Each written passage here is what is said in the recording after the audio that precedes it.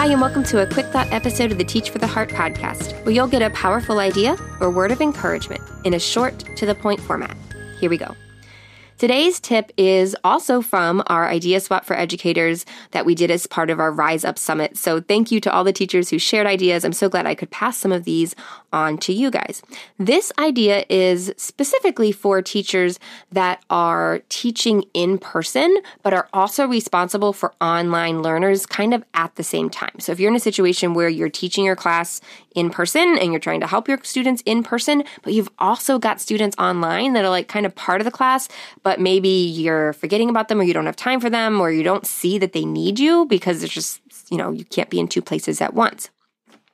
I thought this was a really great tip to get either like a Bluetooth headset or if you have AirPods or earbuds that you can connect with your computer.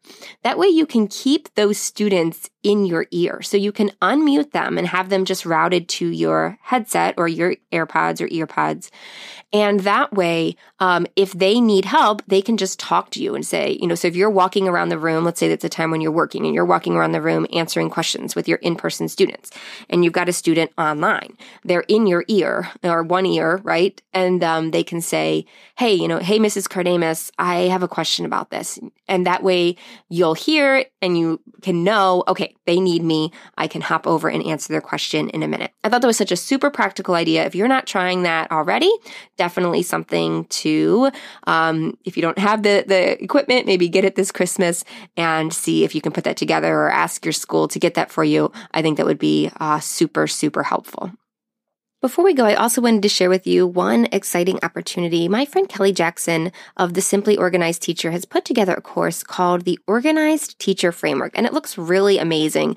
If you guys want to check it out, it's only open for a few days right now, but this is a great time to grab it. It'd be a great opportunity to work through it over Christmas. If you felt like you wish you could be more organized in, student behavior and just how you arrange your classroom and how you organize your schedule, Kelly has so many amazing resources and opportunities available for you, whether you have a in-person classroom or a virtual classroom, helping you keep your classroom and your life organized.